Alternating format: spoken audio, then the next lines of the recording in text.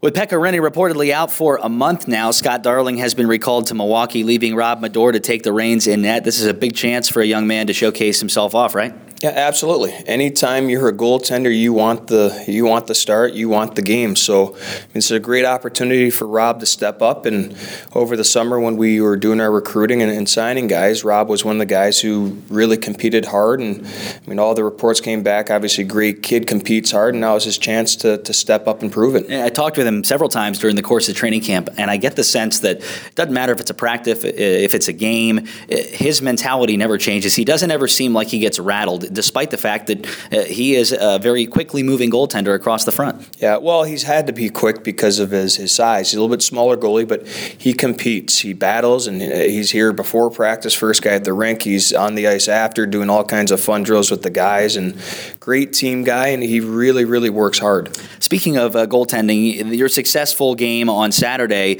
you had a chance to limit the shots on net. Makes the goaltender's job easier, but is there something system-wise that you've pressed to achieve the result that you got over the weekend? No, sometimes you just have those games, and sometimes those games are harder for goalies if you're not seeing the puck a lot, seeing a lot of shots because you're not really involved in staying in it. So sometimes that can go the other way. But for the most part, I thought we were a little bit scrambly in the D zone. It just kind of happened to work in our advantage in terms of shots. But yeah, we'll tighten things up and hopefully continue that trend. Special teams, you hope that you don't have to use the PK as much, but you were a perfect 3 for 3 on Saturday. In terms of the way you set up your PK, still a work in progress, despite the fact that you were 100% over the weekend? Yeah, no, we absolutely are a work in progress, and there were a few things, especially up ice, that we have to make corrections on, and we've talked about this week going into tonight. But yeah, anytime your goalie's your best PK guy, that's what you say, and Scott did well to kind of compensate for those mistakes. But for the most part, we'll just tighten things up and keep hammering home what we want out of them. It's the first of 11 meetings between these two teams. By the end, you pretty much know what the other side's going to bring to the table. But in this first matchup, how much of a feeling out process is it going to be, despite the fact these teams have met so many times over the many years that they've been in the ECHL's North Division? Well, for me, it'll be still a feeling out process. But again, I think both teams with only one game under their belt aren't only going to be feeling out the other team, but still kind of feeling out their own team as well and seeing what they have and what guys can do.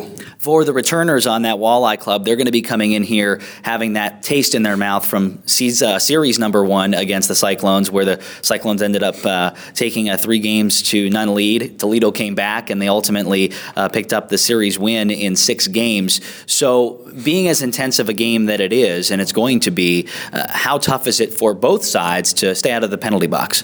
Well, I think discipline is going to be a big factor. We talked about that this afternoon, and we're going to emphasize that as we go forward. But you don't want to be sitting in the box all night or for lengths of time, because guys get cold, and it ruins the flow of a game. So anytime we can keep moving our feet and maybe draw penalties instead of taking them is what we're going to try and emphasize. Best of luck tonight. Thank you. Thanks, Brunks. That's Cyclones head coach Ben Simon. We'll take a quick timeout and continue as we count you down to tonight's opening face-off. You're listening to the Cyclones Radio Network.